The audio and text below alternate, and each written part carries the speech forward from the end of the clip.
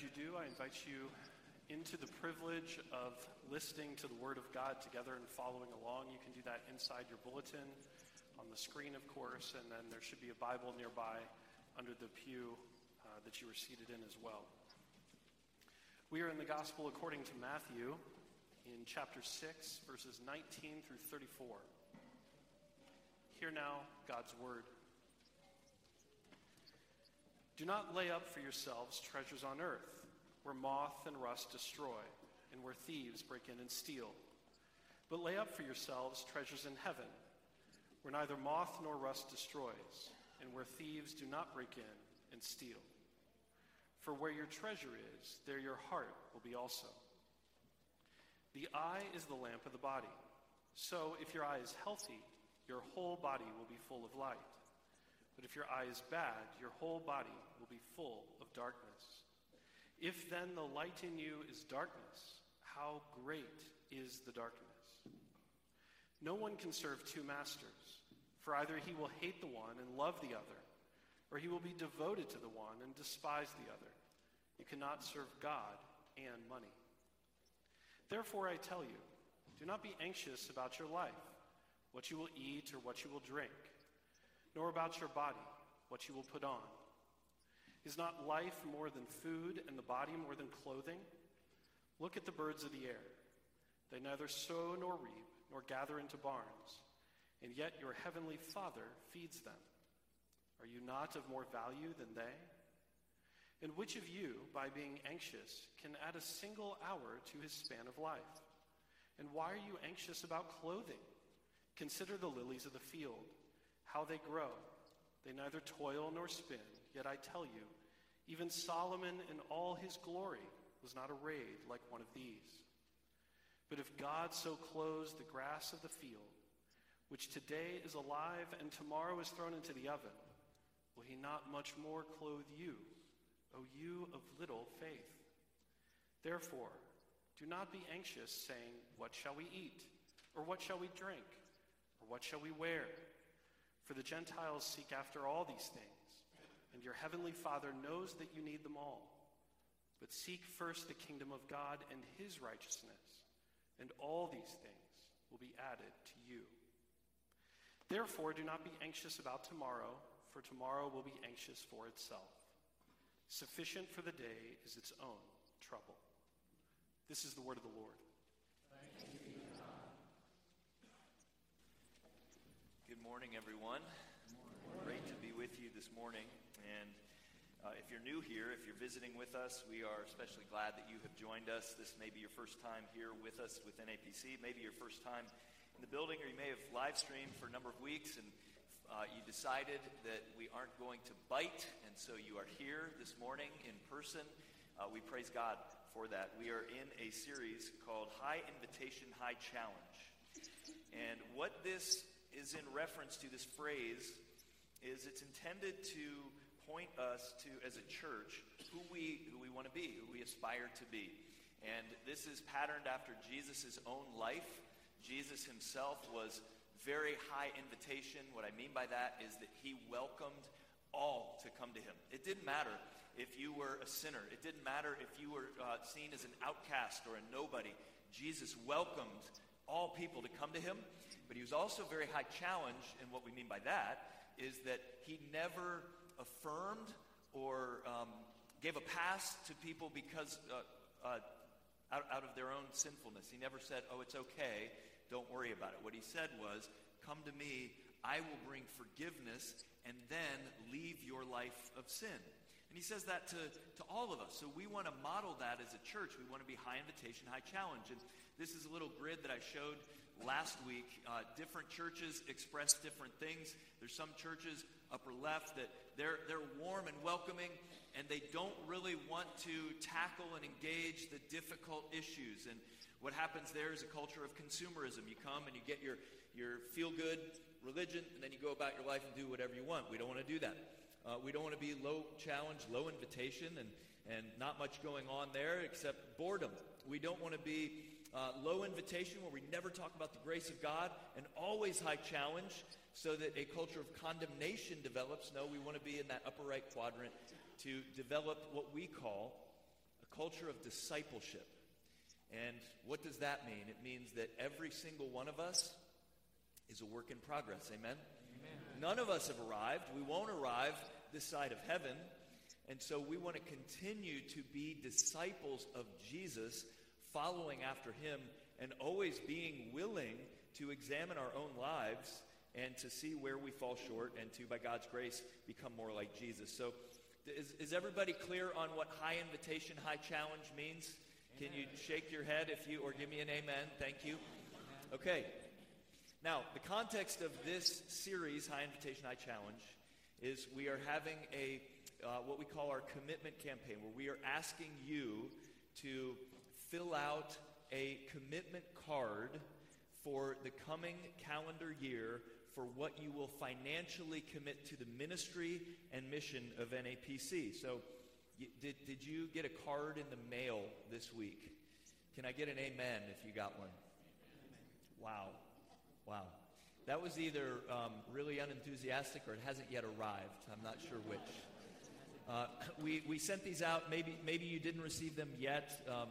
Maybe you're just not that happy about receiving them. But they're on the way, and we want you to prayerfully consider what you would commit, because in the spirit of being high invitation, high challenge, we want to ask you to make a commitment with your finances to support the mission and ministry of the church. And that is for two reasons. One, in order to function as a church, we need your giving and your commitment. And two, for you personally, this is part of your discipleship. Okay?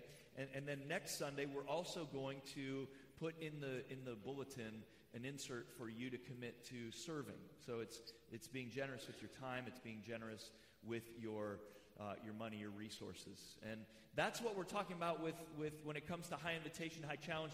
You may be brand new here, and you may think, well, I'm not quite sure that this is the church that I want to be part of. That's fine. We're not asking you to make that commitment. But if you do consider this church your home, we're asking you to do that. And I want to just state that you all, those of you who are part of this church, most of you have been absolutely committed to playing out this part of your discipleship with what you have given. And I want to review this because it's really worth celebrating and worth praising God for what he has done in the hearts of all of the folks who are part of this church. I want to remind you, Faith Forward that was the name of our capital campaign to build this church. And I know I've said this before, but it is worth celebrating what God has done. In 2020, we had this goal of raising $3.25 million. Commitments made in 2020 for the next 3 years, $4.5 million. And then what has come in, what people have given. Now, we had somebody help us with this campaign, a guy named Greg Gibbs, who has done over 100 capital campaigns for churches. And what he said was you can expect about 92% of those commitments to actually come in. And instead, we've had $5 million in giving for the capital campaign. And there's still a few more commitments out there to be fulfilled. But praise God for that. And all the while, for our ministry giving, that is for the mission and ministry of the church, if you look at where we are today, through last year, this week, or this last Sunday in 2022, giving was $1.06 million. Our budget was a little bit higher for 2023, $1.12 million. And what has been given as of last Sunday, $1.15 million. That's worth acknowledging and praising God, because it speaks directly to what I am challenging you with. So many of you are already doing this and have done this for years, and praise God for that, because that is exactly what Jesus calls us to do, to be generous with what we have. Maybe this is a new topic for you, or maybe this is a topic, frankly, I think a lot of churches, they talk about this a lot, and the truth is, Jesus did talk about money an awful lot. I mean, he did. If you read the Gospels, you will see that he talks about money. Why? Because it's such a rival for what is most important in our lives. And yet there are churches that have abused this, and we certainly are not doing that. We don't want to do that. So I just ask that in all of this, you consider where you are, where your family is, in terms of your own generosity. And we're going to look at this really amazing part of Jesus' Sermon on the Mount this morning, Matthew 6, verses 19 through 34. And what we're going to look at is 5 different things, okay? We're going to look at the right or the proper treasure, the proper eyesight, the right master, the right timeline, and the right priority. Those 5 things, okay? Let's pray first. Father, you are always good. Your love for us never fails, and you love us so much that you want us to be free from those desires, those objects, those gifts that would keep us from you. And money is certainly one of those that we all have to reckon with. If we are going to be faithful in following you, Jesus, we have to reckon with our resources and how we handle them. I pray, Lord, that all of us would do that. I first want to praise you and thank you for brothers and sisters who have been just so faithful, and just I'm grateful. And Lord, would you show all of us, whether we've been part of this church or brand new, would you show all of us how we can faithfully apply this word to our lives so that you are glorified and so that we are free from that which would keep us from being fully obedient to you. And pray this in Jesus' name. Amen. I'm going to spend a lot of time on this point 1 and then less time on the following points. The first one is the right treasure in verses 19 through 21. Look in verses 19 through 21. I'm going to read 19 and 20. Do not lay up for yourselves treasures on earth, where moth and rust destroy and where thieves break in and steal. But lay up for yourselves treasures in heaven, where neither moth nor rust destroys and where thieves do not break in and steal.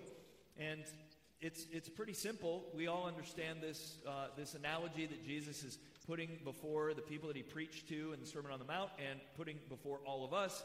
If you buy stuff here, it is vulnerable. It's vulnerable to moths and to rust and to thieves. How many of you remember the distinct smell of mothballs? Raise your hand.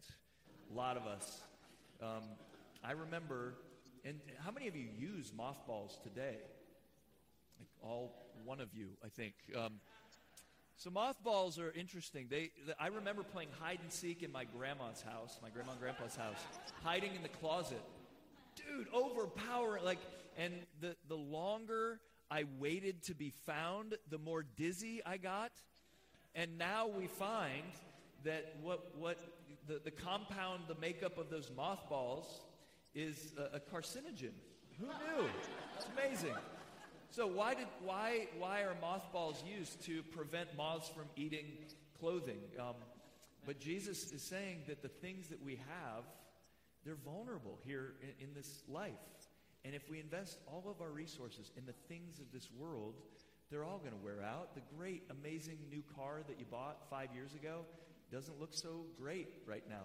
The clothes that you bought 10 years ago are maybe less stylish than you would like them to look. My guess is that they haven't worn out yet, but you're maybe going to replace those. They don't look as stylish, and on and on. Now, what's also true, and this is very important, when you go to the Bible, you can't take one passage and absolutize that one passage. Does that make sense? Like, you have to look at, we believe all of the Bible is written by men who are inspired by God the Holy Spirit, okay? And therefore, the words of this book are the very words that God has for us. And if we look at the entirety of the Bible, well, we find that actually we do need possessions. And money is a good gift for all of us. And we are exhorted to be wise and to plan for the future. Here are just a few passages. Proverbs. Go to the ant, O sluggard. Consider her ways and be wise. Without having any chief, officer, or ruler, she prepares her bread in summer and gathers her food in harvest. In other words, ants are a lot smarter than a lot of people because they know to prepare for the winter. They know to prepare for times. They know to prepare for retirement, so to speak. So we're instructed, exhorted to work hard and to save and prepare. Here's another one, Proverbs 10:4-5. A slack hand causes poverty, but the hand of the diligent makes rich.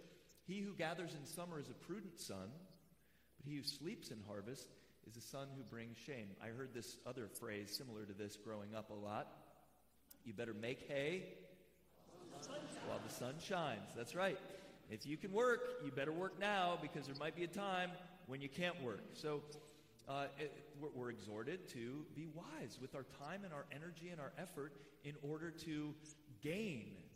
And just one more, Proverbs 21:5, the plans of the diligent lead surely to abundance, but everyone who is hasty comes only to poverty. So I hope you're getting the sense that the Bible actually teaches a lot about what we do with our resources, and money isn't bad. Saving isn't bad. We all have to plan. If we have children, many of us want them to go to college, and maybe we're saving for them. We're thinking about retirement. Many of us are hopefully putting money away so that we can retire eventually. And I think that I just want to note that when we read Matthew 6, it can cause a little, almost schizophrenia. Like, do we save? Do we give? Should we give it all away? And I don't think we should be schizophrenic, but I do think that what Jesus is doing, particularly for a group like us in the 21st century, is there should be tension between planning and preparing and being generous. There is tension in that, because it's very easy, the Bible tells us, to be so planful and thoughtful, to save really well, and to do it just so well that we end up feeling like we don't need God. We've got all that we need. Why would we need God? We don't need him anymore. And actually, what's interesting is when the Hebrew slaves were freed from Egypt, and they were getting ready to go into the promised land, and they didn't have this land yet, God, through Moses, warns them what will happen as they experience abundance and basically the curse of success. This is what God says, and it's amazing because it's relevant today. This is Deuteronomy chapter 8. Take care lest you forget the Lord your God by not keeping his commandments and his rules and his statutes, which I command you today. Lest when you have eaten and are full, and have built good houses and live in them, and when your herds and flocks multiply, and your silver and gold is multiplied, and all that you have is multiplied, then your heart be lifted up, and you forget the Lord your God. Your heart being lifted up is like being prideful. Oh man, I did all this. I'm so amazing. And you forget the Lord your God. And he goes on in verse 17, beware lest you say in your heart, my power and the might of my hand have gotten me this wealth. No, you shall remember the Lord your God, for it is he who gives you power to get wealth.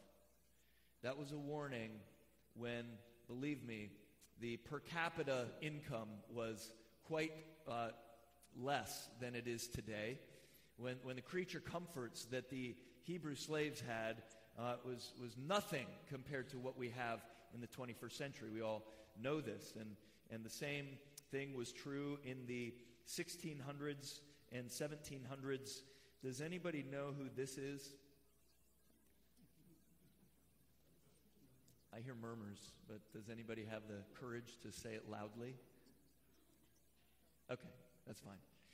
It is pretty cool hair. I think it's a wig. His name is Cotton Mather. Cotton Mather was a preacher in Boston, actually a very influential public figure, and he was born in 1663.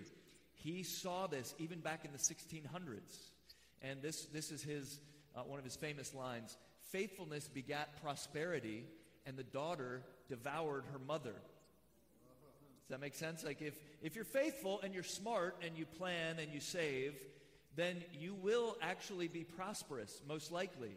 But often it's that very prosperity that leads us to forget about God. So it's a temptation. Now, it's not bad. Again, wealth is not bad. It's a wonderful gift. But it is a temptation to grow prosperous and then to forget about God. And then Jesus, what is the only way to counter this?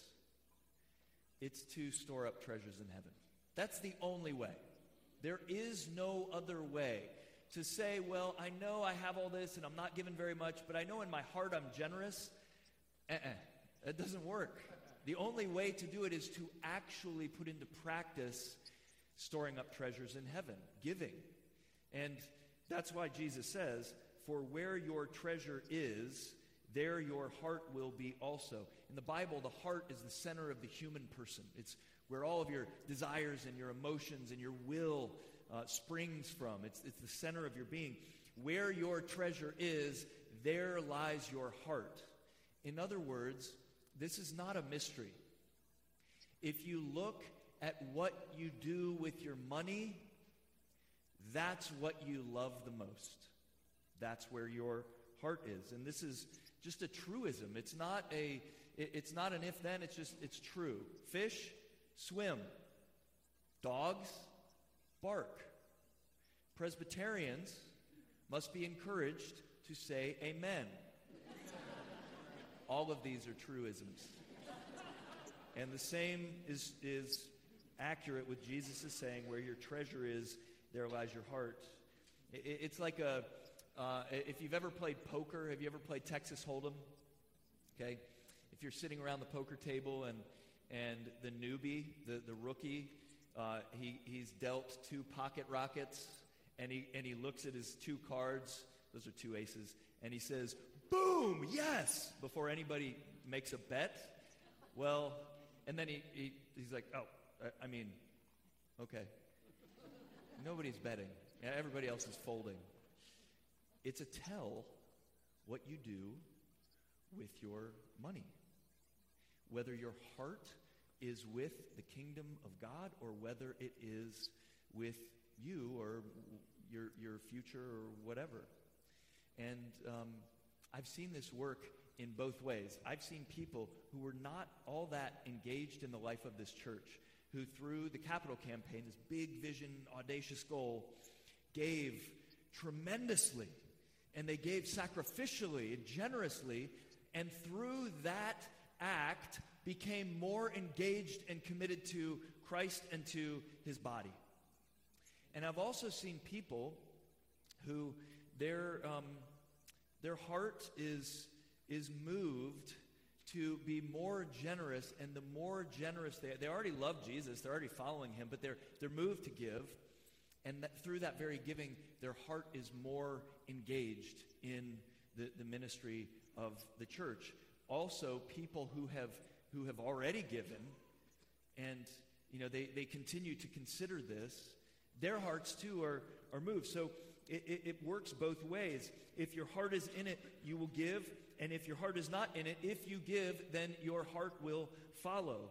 And so where is your own treasure? That's the question.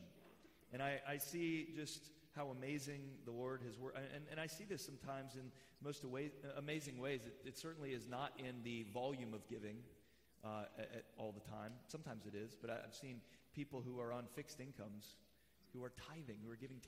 It's amazing. I see students who are beginning to give and set that pattern. I see successful entrepreneurs, executives giving 10% even as their income rises, and they continue to do it, and that is pretty amazing. So it's happening in this church. Is it happening in your life?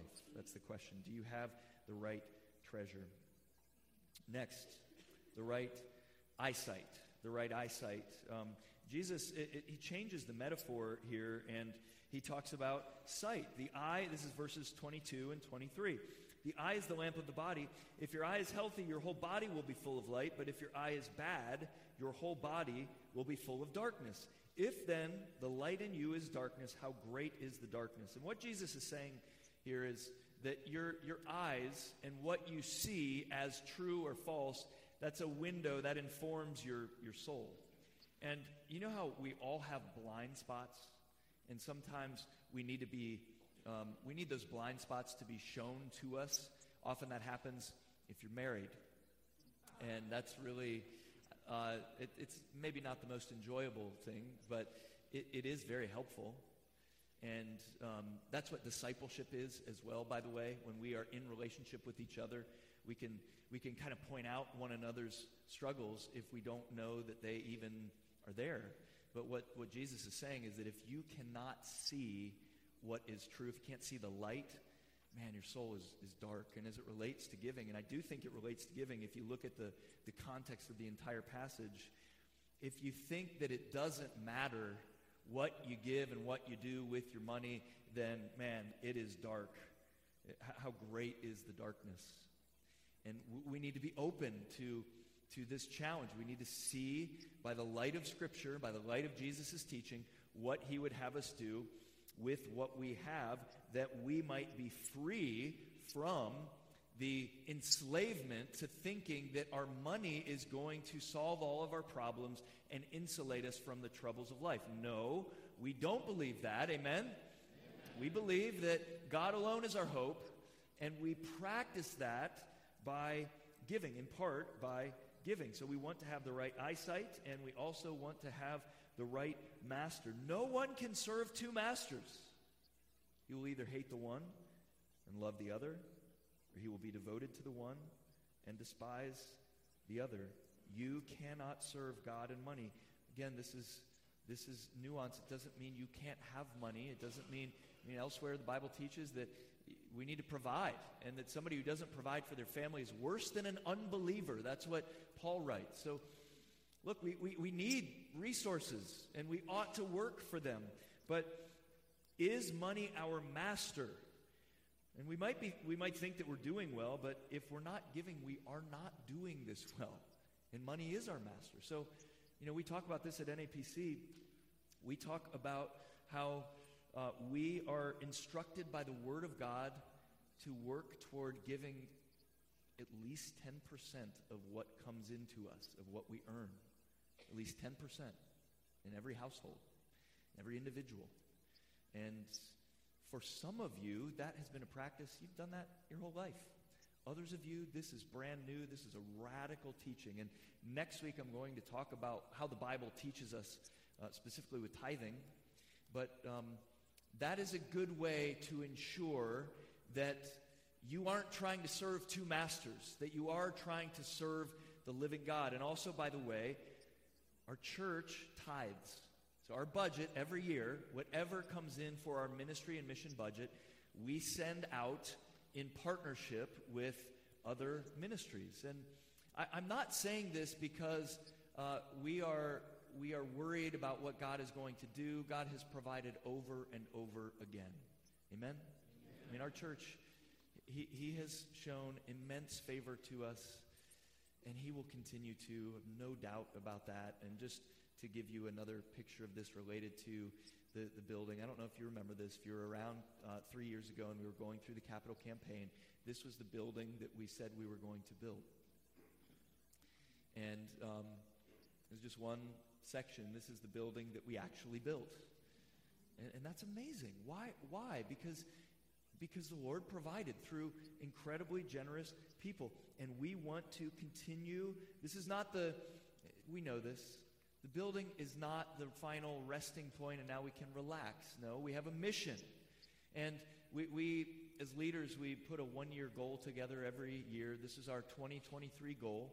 Let's say it together, actually. To joyfully steward our God-given gifts for outreach and care in our church and community. And there have been so many ways that the Lord has carried this out. I actually just met someone right before church started who's here because her neighbor and friend invited her here, prayed for her, and cared for her. And she's here. And I praise God for that. And I'm glad that you're here, Kathy, wherever you are. We have been very intent on reaching out to the community to invite people to the opening. We've been at farmers markets. We've put yard signs out, and many people have come out, and some of you have come because you were invited by someone that you knew, or you saw a yard sign. As staff, we've gone to the high school because we want to partner with our schools and care for our teachers and the staff at the school. So we went to, actually not just the high school, every building in the New Albany school campus, and we have gone several times to give them care packages and just let them know we love them and we care about them. And there's so many additional examples. There are so many bags for Thanksgiving giveaway that are over there in that hallway that you have brought. We're doing a Christmas thing as well. We're doing all kinds of outreach. We're investing in with our ministries in Linden, in Mexico, in Uganda, and in this community. And we will continue to do that as the Lord leads. Amen? But it's true that God commands us to be generous for our good, and it is only by being generous that we demonstrate that God is in fact our master and that money is not our master.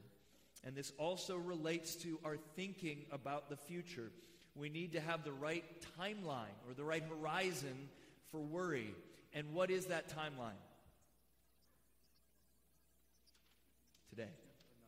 It's today. We worry about today. That's what Jesus says. Do not be anxious about your life and what you will eat or drink, or about your body, what you will put on. And then if you look down at the bottom in verse 34, do not be anxious about tomorrow. Tomorrow will be anxious for itself. Sufficient for the day is its own trouble. How many of you find this to be a really easy command to follow?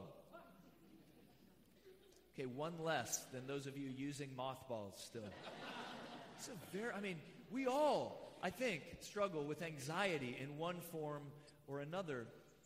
And we're not commanded to not think about our future and to not plan. But what Jesus is saying is that the God who has provided for us thus far will continue to provide. And yes, we use our brains and we use all of the resources that we have to think wisely and prepare wisely about the future. But if you want a good barometer, again, for whether or not the planning and the saving that you're doing is honoring Christ, it's take a look at what you are giving. Because Jesus says very clearly that, we don't have to worry about the future. And he tells us that just like the lilies of the field are clothed in greater splendor than Solomon. If you don't know Solomon, he was one of the wealthiest men who ever lived. And, the birds, they don't do a lot of storing for the future, and we do have to store for the future, but we also need to know that God provides for the birds, and God will provide for us as well. And so he says the Gentiles in verse 32, the Gentiles seek after these things.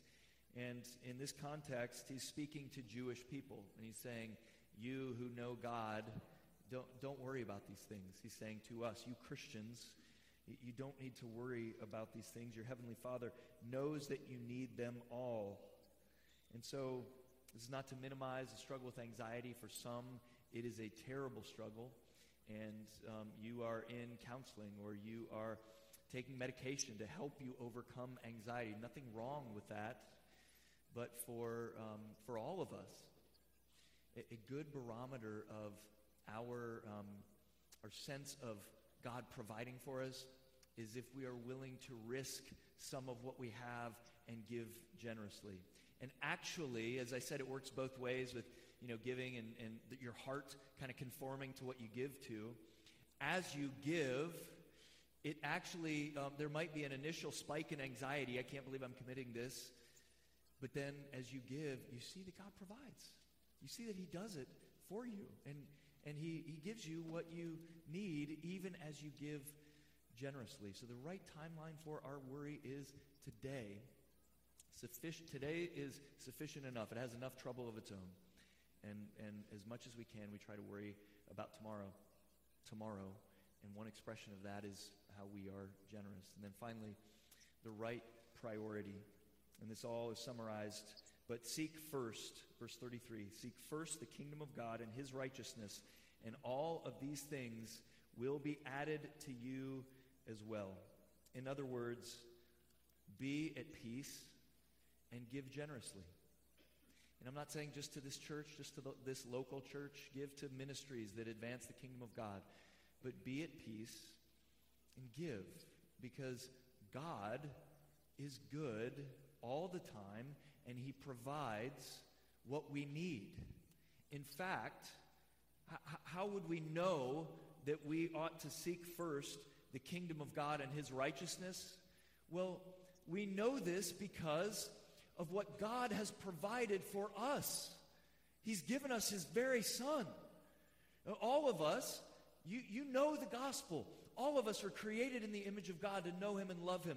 And yet every single one of us has turned away from God. We have gone our own way. We have taken the gifts instead of the giver. We have worshiped those gifts. We have thought that we could find all of our security if we just were smart enough and planned well enough. And yet we know that's not true. We know that we are going to die, and it says in Hebrews 9, it is appointed for man to die once, and then comes the judgment. And if we stand on our own and think that we've done enough good deeds or even given enough or anything like that, we will be terribly mistaken. And yet, if we simply listen to the calling that Jesus has given, that all would come to him, this incredible invitation to come to him, to repent of sins, leave our life of sin, and trust in him, we will be forgiven. Because God did not spare his own Son for us and our salvation. Amen? Amen?